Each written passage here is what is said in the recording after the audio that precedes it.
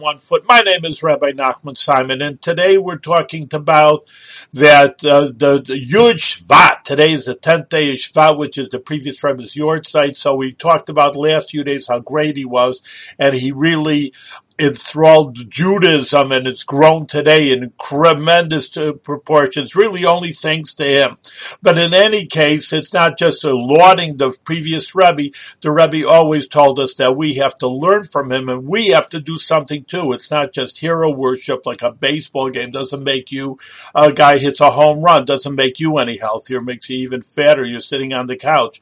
But in any case, that the Rebbe wants us to emulate the Rebbe, that to go out and get another Jew to do a mitzvah, and more and more and more and more and more till every Jew is doing some kind of mitzvah or another, so we can merit to have the coming of the Mashiach, and we'll be able to see everybody, even the people that are departed again.